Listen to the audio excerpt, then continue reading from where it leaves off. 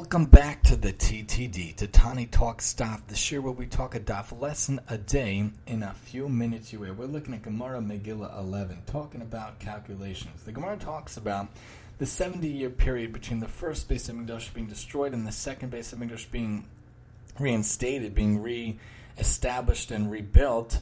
And it talks about different rulers that thought that they had the calculations down pat, and they were wrong. One of them was Belshazzar, and one of them was Achashverosh himself, the famous king from the Purim story. They thought to calculate from when Yehoiachin was taken away, or when the Babylonian Empire started.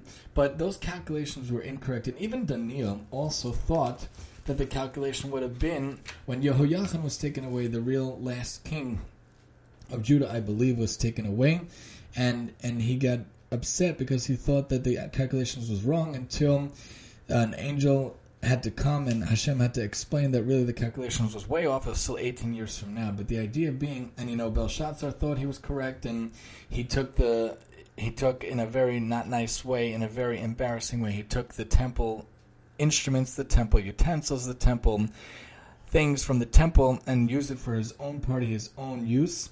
And then Achashverosh also did the same thing, using the items of the temple for his own gain. And he made a party in the third year, very famously. We know that from the Megillah. Belshazzar used those things, and he was assassinated that night.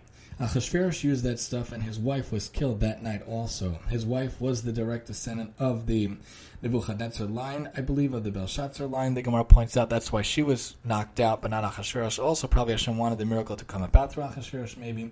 Anyway, they miscalculated, not a good thing. And so for the 70 years was not calculated for them. Obviously, it was actually calculated from the destruction of Jerusalem, and that happened 11 years after Yehoiachin was exiled. In any case, the idea being, even Daniel had the calculations a little wrong, and he prayed to Hashem and fasted to try to figure out what's going on until he finally was told and made note when the actual timing would be. Sometimes in our own life, we make errors and we make calculations that are off. Yeah, I'll be there in 5 minutes. Yeah, I'll be there in an hour. Can I come by 7 o'clock? Can I come by 4 o'clock? Sometimes we say and make grand gestures, grand promises, bli neder, that we'll do this, we'll do that. And sometimes we don't keep to the times we tell people. We don't make it to the time we tell people. And it's okay when we're not on time or this or that, or we calculate wrong and we calculate things in the wrong, and that's okay. We should try our best, though, to really stick to the words. If we tell people we're coming in 20 minutes, maybe it's better not to come 2 hours later than that. If we tell people we're going to come at 7 o'clock, maybe it's better not to come at 8:30. I'm going to call you by 8 o'clock, maybe it's better not to call at 10:45.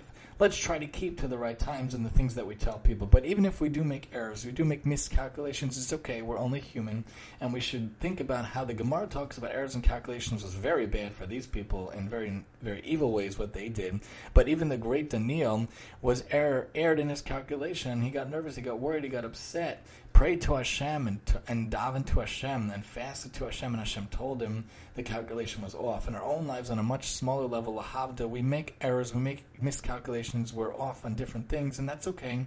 And we should keep in mind that even if others make errors in calculations, we should forgive them and not hold it too much to them. But in our own lives, try as best as we can to stick to our words, to stick to our ideas, and stick to what we can do to help out people around us. Join us next time as we talk Megillah 12 here on the TTD.